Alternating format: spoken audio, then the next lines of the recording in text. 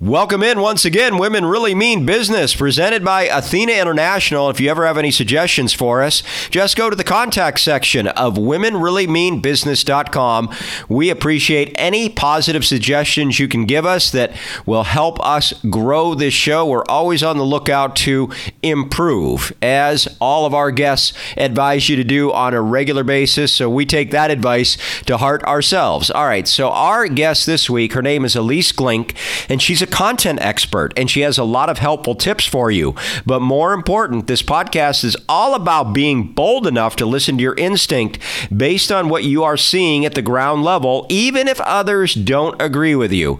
So you definitely don't want to miss this episode. You don't want to miss the Athena International Conference coming up this month. There's details at the top of womenreallymeanbusiness.com, or you can go to athenainternational.org. But let's get to our podcast. It's episode number 49. And we're starting right now. Welcome to Women Really Mean Business, presented by Athena International, the podcast that tells you the story of how women are impacting business one guest at a time.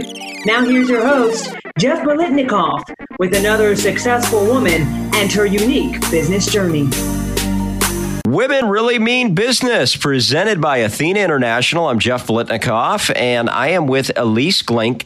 And boy, she does a lot. In fact, she's an award-winning nationally syndicated columnist, radio talk show host, and a communication and media strategist. Plus, she's an innovator in content marketing and the founder of 4 Chicago-based companies. She has Think Glink Media. Her latest company is Best Money Moves. And oh my gosh, Elise, there's just so much there. And I always like to, first of all, welcome. Thank you. It's nice to be here, Jeff. It's very nice to have you. And I always like to start with the guest. And, you can go over bios and really kind of give, I guess, the basics of everything, but I love the story behind the bios. So if you'd like to dig in and tell your story as to, first of all, your vast amount of experience, and then also what brought you to this point. And I guess it's fair to call you a serial entrepreneur.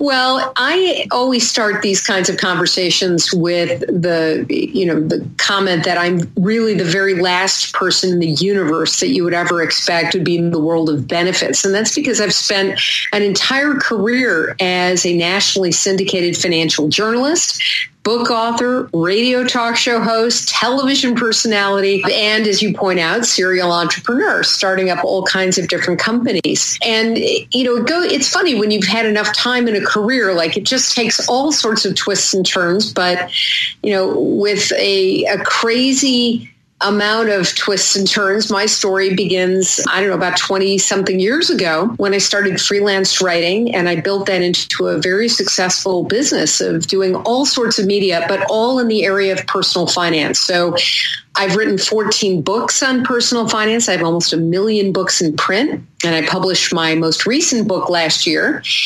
I have been nationally syndicated as a columnist. I read a column called Real Estate Matters that runs in about 40 newspapers, including the Washington Post, Chicago Tribune, the LA Times, Sacramento Bee, and 40 others. And then was a television personality on WGN TV, home of the Chicago Cubs. I think now, though, they have the White Sox. Can't keep up. It goes back and forth. But for them, I was the money reporter, one of very few in the country, other than on CNBC, really looking at different kinds of real estate and personal finance issues, state tax law issues, things that were coming up that affected local people in Chicago and in their pocketbook and in our viewing area. And then finally got affiliated with WSB in Atlanta, which is a major talk show station down in Atlanta metro area. It's kind of the flagship of Cox Media. And what they did is they put me in as the fill-in for a guy named Clark Howard. And Clark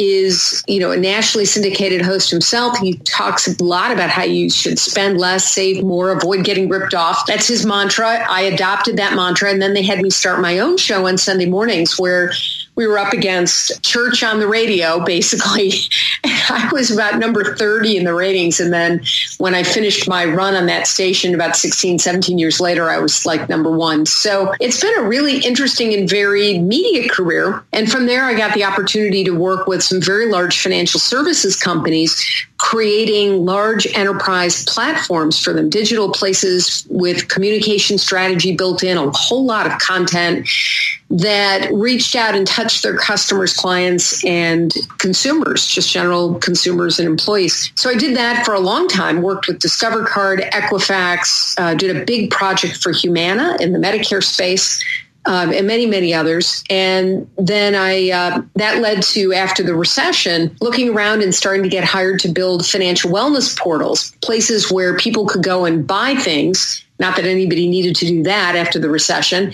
And finally, after I was, creating the third one for a bankruptcy company, I thought, there's a better way to help people. And that's when I started to design Best Money Moves. So let's talk about Best Money Moves. And it's really something that I don't want to guess wrong here, but it seems to me that it is something that would be added to an employee's benefit package. So they log in, it's cloud-based, and allows them to pay down, and I'm just reading from your bio here, it's a mobile-first financial wellness solution.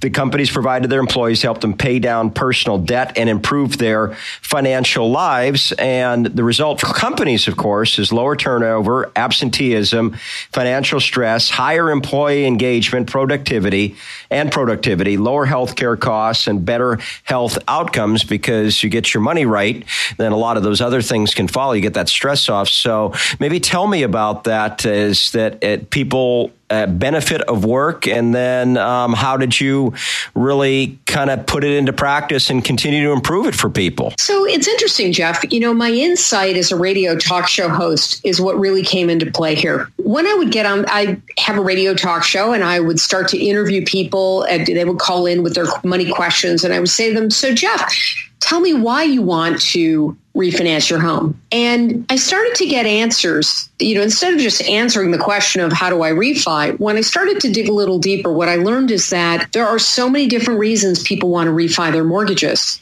And that's just one example. And when you start to dig in and you realize that there are different reasons behind it, you also realize that to solve the problem correctly, you need to understand the reasons and the motivations. And it led to a light bulb going off in my head, which is that with technology today, and this was not possible 7 years ago or even 6 years ago, technology today allows for the personalization of benefits. It allows an employer to ask you, an individual, through technology, how can we better help you be a better employee? And so many employees today, in fact, the latest numbers came out from the Career Builder survey, 78% of Americans are living paycheck to paycheck, including 10% of people making over $100,000 a year. That is a whole lot of people broke. And if you're the employer and you can reach out and help people at scale, so whether you have 50 employees or you have 5,000 employees or 500,000 employees, if 78% of them are living paycheck to paycheck, you have a problem as an employer. And so how do you leverage technology to help people all the way down at an individual level without literally going around with a paper and pencil and saying, so Jeff, how can I help you today with your benefits?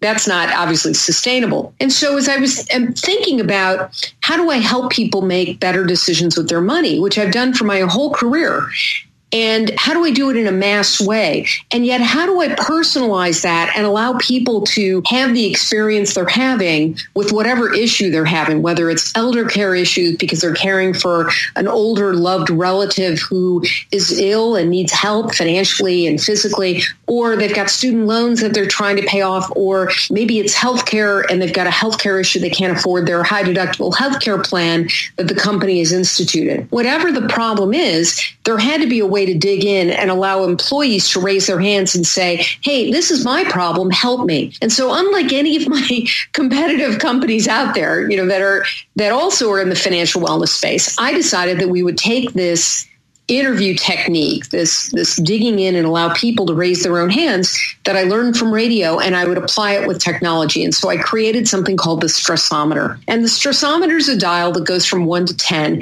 We use it as our primary assessment tool. We have 15 categories that we measure financial stress in. And once you measure it, it starts the engine of our site going. We have a huge, deep well of content, which you'd expect from somebody who's written 14 books and, 20 something years of syndicated columns on the topic. So we have deep, deep content that's all been written in a, very objective way that doesn't sell anything to anybody. And you allow the employee to measure their level of stress. And then we send them solutions based on the number that they're registering and what else is in their profile. And so we use smart technology, we put it in the cloud, and we put it on their phones. And that's the essence of what we're doing. We're trying to help people better understand their problems, understand that there's a solution through those problems, and give them the budgeting tools and gamification and free credit scores and, personal finance experts they can call, all of which helps them reduce stress. And that's really the key for employers, because if you can get people to stop thinking about all their money issues during their day-to-day lives, they're going to be focused on the job you're paying them to do. So what kind of feedback have you gotten from employers that have adopted Best Money Moves? And I know in your bio you say that there's lower turnover, absenteeism, lower healthcare costs, all that stuff. But what are some of the personal stories that you've heard back from HR managers that have successfully installed and are using this program for their employees? Well, it's been incredible, Jeff. I mean, I always thought this would work. I just didn't realize how well it would work. So we have, when we roll this out, we priced it at a super low price point because we want everybody to use it. We don't want this to be priced to be an obstacle for HR managers. So we priced it low, and we priced it for everybody in the population. So if you have 100 people, everybody gets it. If you have 1,000 people, same thing. The first thing to look at is who's using it.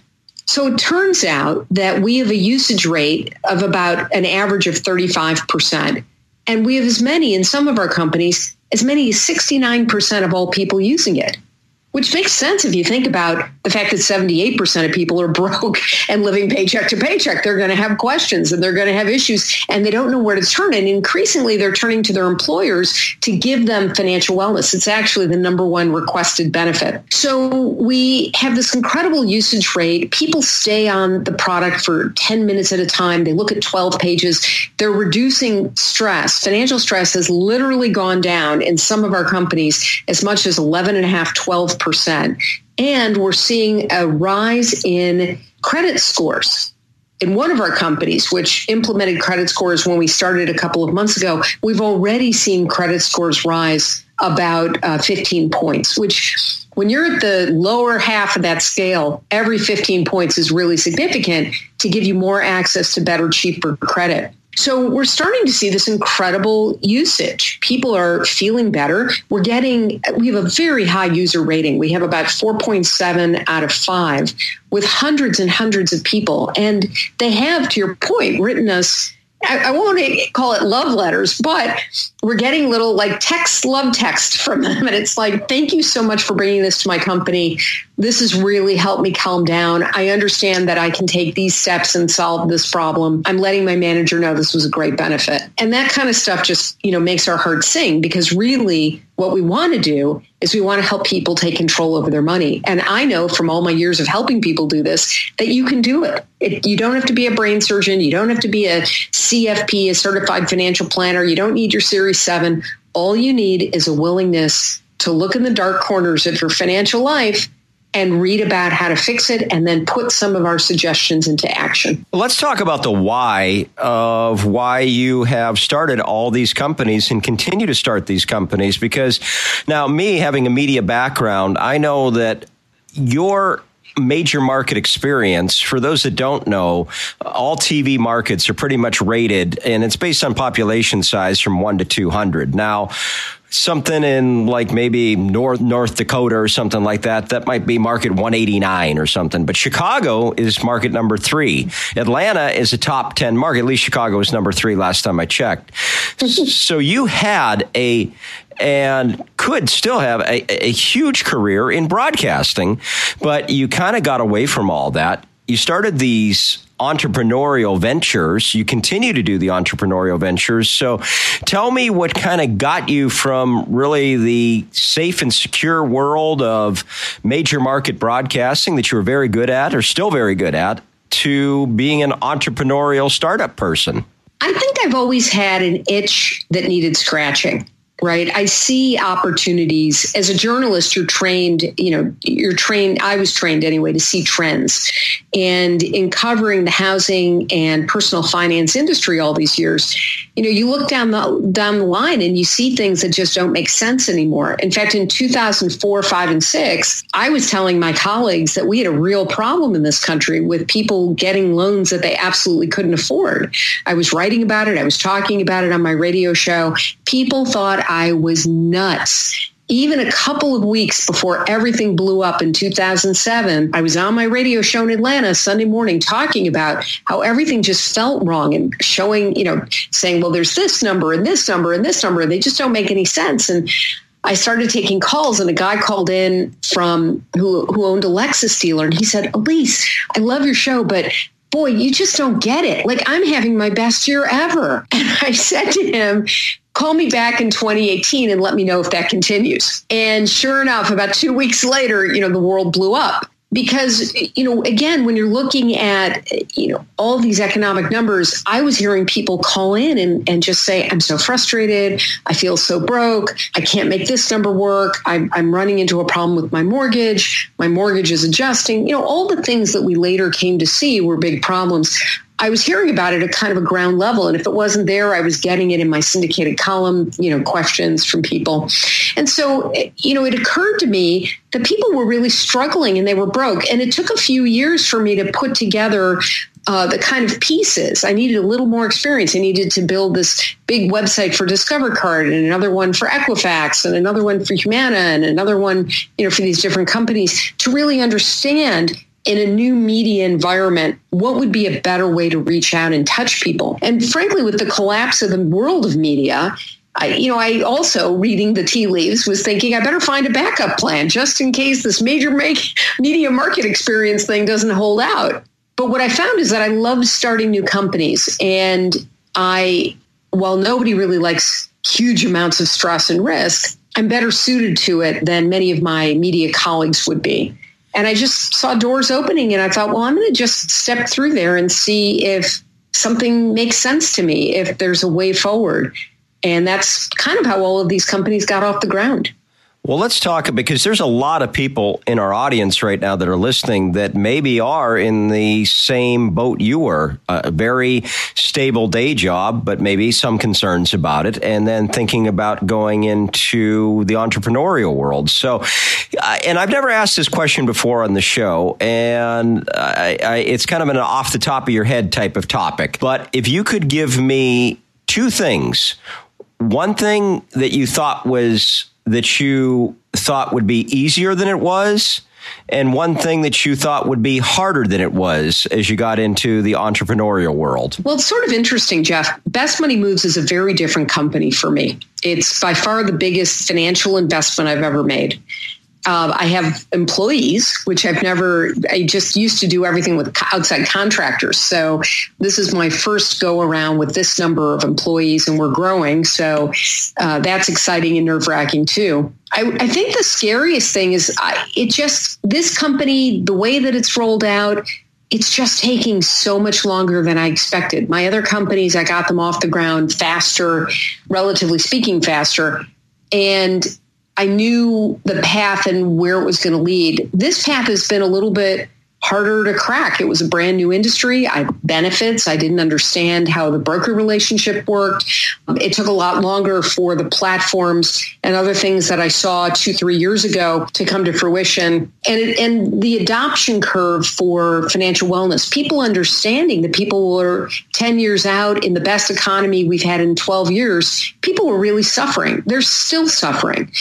There was so much wealth lost in the Great Recession, and you can't listen to somebody saying, to the government saying, oh, it's the best economy ever. And yet 78% of people feel broke and are living paycheck to paycheck. There's such a disconnect there for me as a financial reporter that it has taken a while for companies to get on the plan and understand that they have to be part of the solution, or at the next downturn, whenever that appears, which is looking sooner rather than later, they're going to be in real trouble. And so, the scary thing was that was your first question. Like, what was the scariest thing? Was the not knowing how it would all play out and how quickly it would play out. But the rewarding thing is that we now have dozens of companies on Best Money Moves, and it's working. People are using it.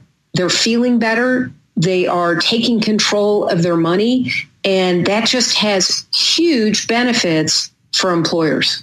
I would be remiss if I didn't ask this question about, with all your experience in the world of content, and content to me, and this is not a new idea. I mean, I follow a lot of Gary Vaynerchuk and Gary V Media, sure. And a lot of us know about him.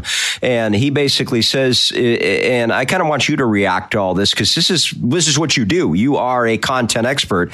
As you just said earlier in this interview, the content that is on Best Money Moves is deep and varied and something that you would expect. But Gary V says, if you think you have enough content, you have not nearly enough content, and the world has changed. And maybe you could speak to that.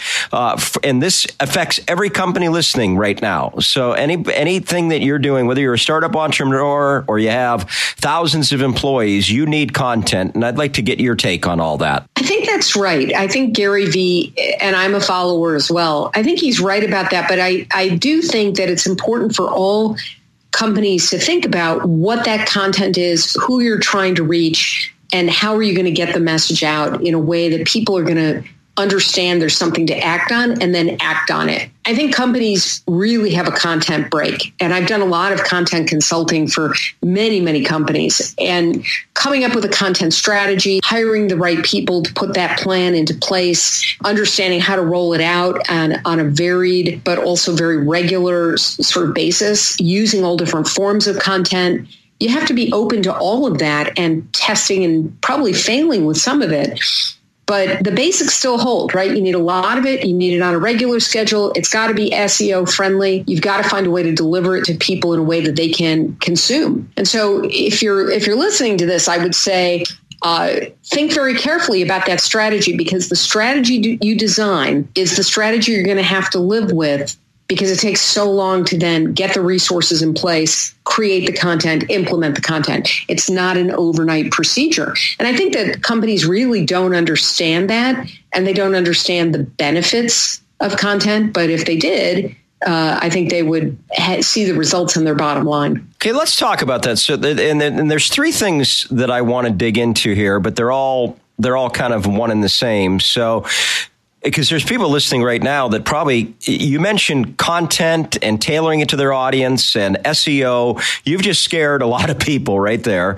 And not on purpose, of course, but it's just something that if somebody's not familiar with it, again, with your background and stuff, it's really kind of like a fish to water. But people that maybe don't have all that experience, first of all, what is their, I guess it's really two things instead of three things, but A, how does this impact their bottom line? And B, if I'm a brand new newbie in content, you see how I did that, newbie? That's clever. Yeah. Right. I'd like to claim credit for clever, but unfortunately, it was kind of a mistake. But anyway, if they are brand new at it, where do they get started? So the two questions are basically, how can this impact their bottom line positively? And if they know nothing about it, how do they get started? Sure. So I think that if you know nothing about content, you probably, if you're at all successful in business, or you want to be, you will know something about who's buying your product. So you start out at the very basic level. Are you looking business to business, or are you business to consumer, B2B, B2C, or are you B2B to C? Right?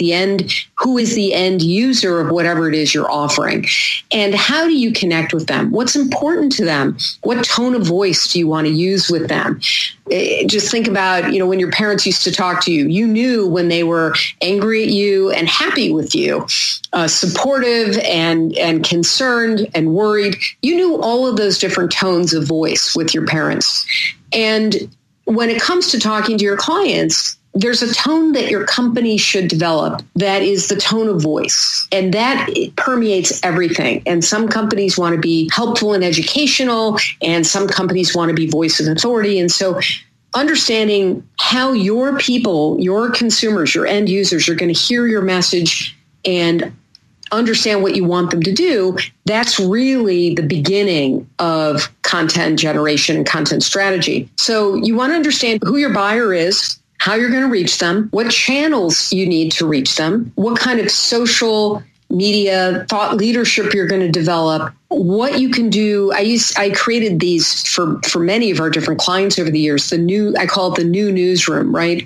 Newsrooms used to be a bunch of press releases on a website, and the new newsroom scrapes data from all parts of the company and you create your own news and content well or hub in your newsroom, and it becomes this new newsroom where you're pushing out your message to everybody, accelerating or leveraging up that message through social media platforms, regular channels like public relations and media as well. You push all of that out, but how you talk to people, how you get them to do what you want them to do, that is the beginning of the strategy development, let's call it. And then once you've got that in place and you understand that and how you want to write it and how you want to create it and craft it, you hire those people to do it and oversee it. And then you do implementation and production. And then you look and check responses. You see whether are sales going up? Are you getting more people in your pipeline? Are you expanding your markets? Are you hearing from people you never heard from before? So there's a lot of different ways to get at that. And then at the end of the day, it's all about keeping it up, engaging in a way that makes sense over the long run for as long as you plan to have your business. And I really think that when you find your voice with your content, and as you say, you engage with your audiences in a way that they want to be engaged, that has a positive impact on your bottom line over time, because people want to do business, especially these days with all the choices, with people they like. And your content can be that vision and that look into your business that they can't just get from your logo or your website. It really allows them to peer behind the scenes, if you will. We will hear more from our guest in just a second. But first, Athena International has a big event coming up in October, and you should be there. Let's take a pause and get the details from event co-chair and Athena International board member, Sherry Jones.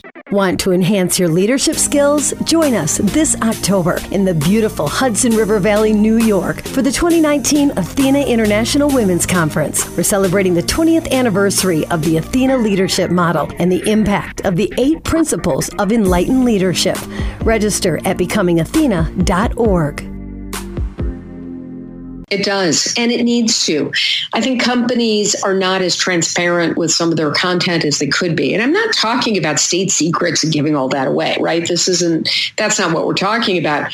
But learning how to share, how to be engaging, how to be authentic, have an authentic voice of the company. This is something that millennials and Gen Zs do absolutely naturally, and they are bringing Gen X and baby boomer managers along kicking and screaming. And so it's a great use of younger resources to bring them in and have them harness their energy and their natural authenticity and their naturalness in front of the camera. I mean, these generations grew up with cell phones that had cameras, and they're constantly Snapchatting themselves. They know how to build that kind of content. And you, as the managers, have to understand the voice and the tone, how the engagement strategy is going to look, to put it into place. And then you just have to test, figure out what's working, what's not working. Are you getting the metrics you desire? Rinse and repeat. Well, let's talk about some Athena-based questions. And as we record this, you are just about a month away from the Athena conference in New York, and you're going to be one of the speakers there. And by the way, I'll do an aside here. As far as content goes, because Elise and I could really do a 2-hour podcast on content alone, but I do suggest you go to thinklinkmedia.com, and it's GLINK is how you spell her name, thinklinkmedia.com, and you'll be able to connect with her and her team there. But Elise, so you're going to be speaking at the Athena conference coming up in the Hudson Valley on October 21st and 22nd. Of course, we have a link on the website to that, and you should definitely plan on going if you are not planning yet because you still have time to get there. But Elise, let's talk about Athena and what Athena means to you and just kind of your anticipation for the conference. Well, I think that I'm always excited to go to places like this and conferences where super smart people, women, are there sharing their experiences in the working world, passing along insights and connections, and really the free flow of high level information so that you feel like you're connecting on a deeper level. When you have the opportunity to do that with the kind of people who are going to be at this conference, you just don't say no to that. And so I'm super excited to meet Andrea for the first time. I don't know any of the people on my panel. It's going to be a great discussion about media and about engagement. And so I'm really looking forward to those kinds of conversations because in your day-to-day life, you don't get that as much. But when you go to a conference, you're kind of entering this other world. It's kind of like when you used to have sleepovers as a kid and you're out of your natural environment. And so if you can find people to open up and really share, you can create lifelong friendships. And that's what I'm probably most excited about. And I think like you said, the dynamic nature of that conference, really women supporting other women, I think is one of the really most alluring features of a conference like this. It is.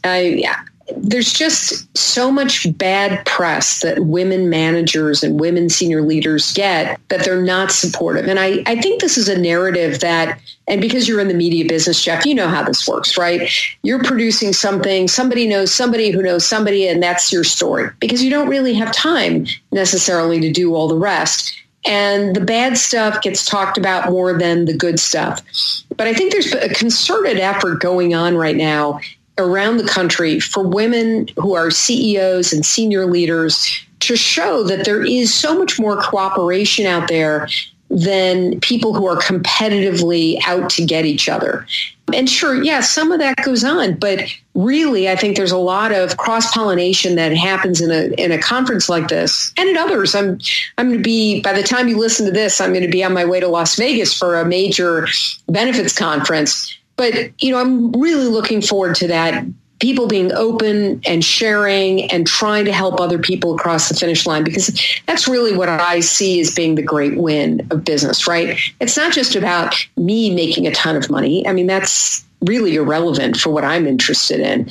I'm interested in helping people make smarter decisions with their money every single day so that they feel less stressed. So the world works a little bit better. And I think the people who are coming to this conference, my hope is that they feel exactly the same way about whatever they're doing.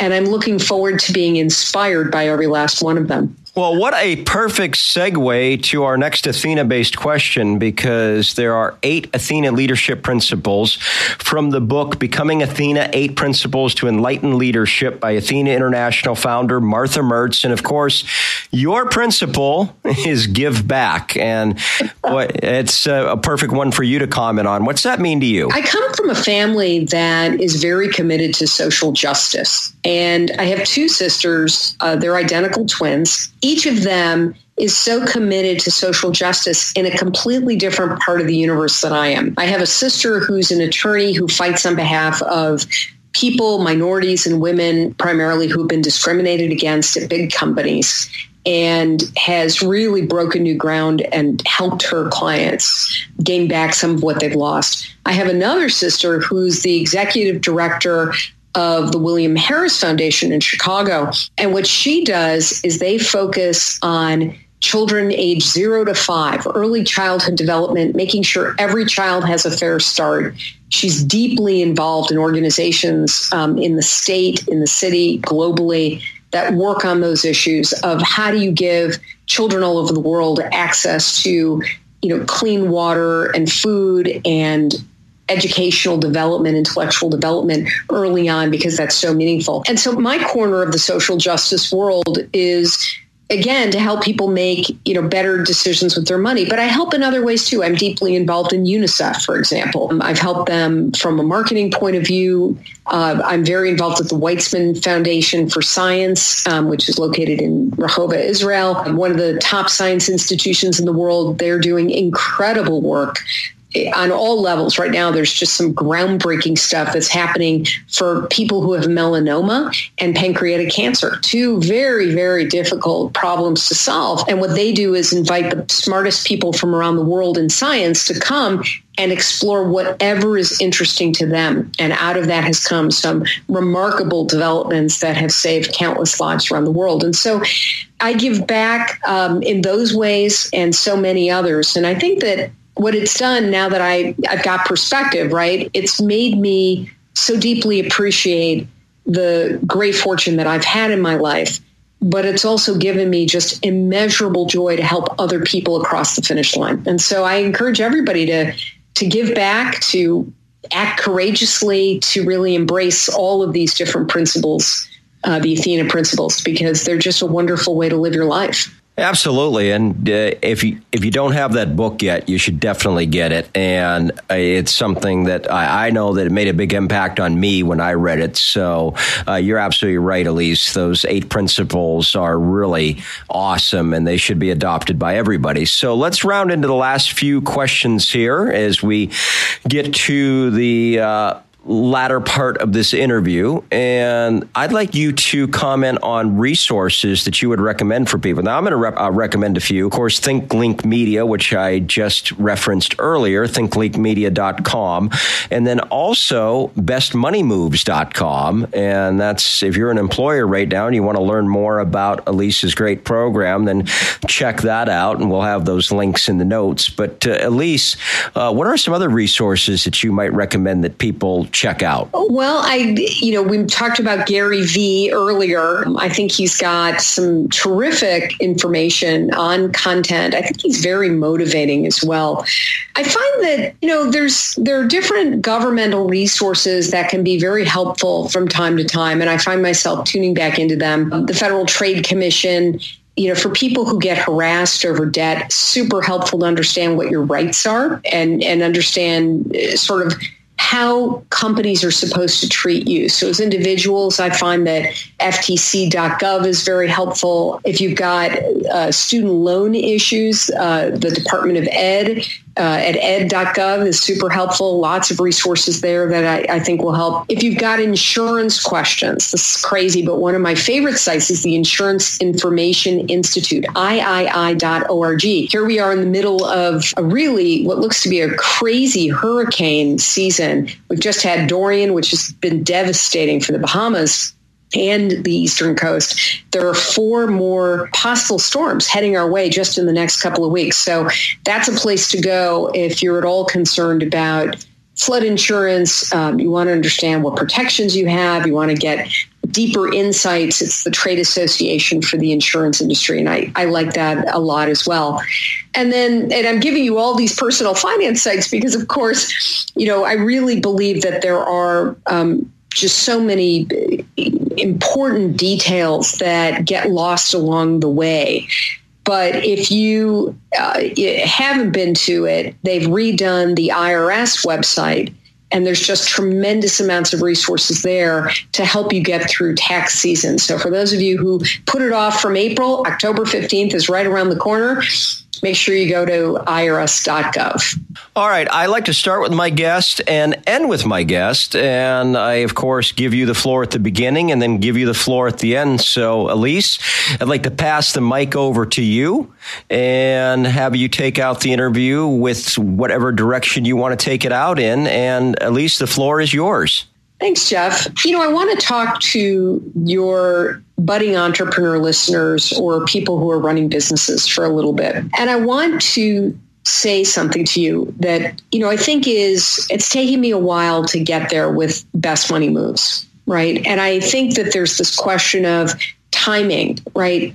When is the right time? How long will it take? When were you going to get there? It harkens back to you get in a car with your kids, or maybe you were the little kid, and the minute you start driving, it's like, oh no, when are we going to get there? And I think that my greatest challenge as an entrepreneur is to understand that my sense of timing is not the world's sense of timing. I want everything to happen in double time.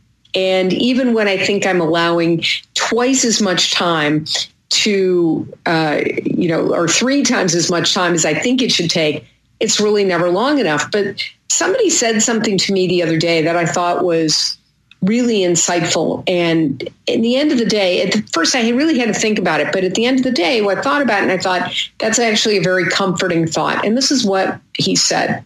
It's my friend Harry. And he said, Elise, you're so worried that everybody's catching up to you.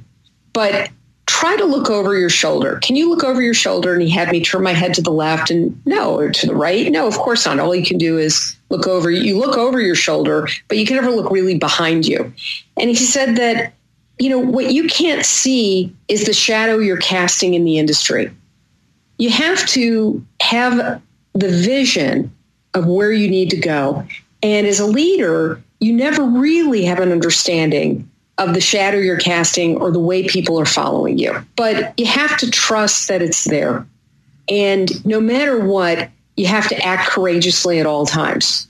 Being a leader means whatever foibles you have, whatever fears you have, you have to leave them at the door. And if you can't come to work believing that the path in front of you has nothing but blue skies and seeing where it is, then just take a mental health day and stay home, because everybody looks to you to follow along. That's really the essence of leadership. And when you're starting a brand new company, you're doing a new venture, you're starting a new division, you're trying to turn something around, maybe you're the only one who can see the path.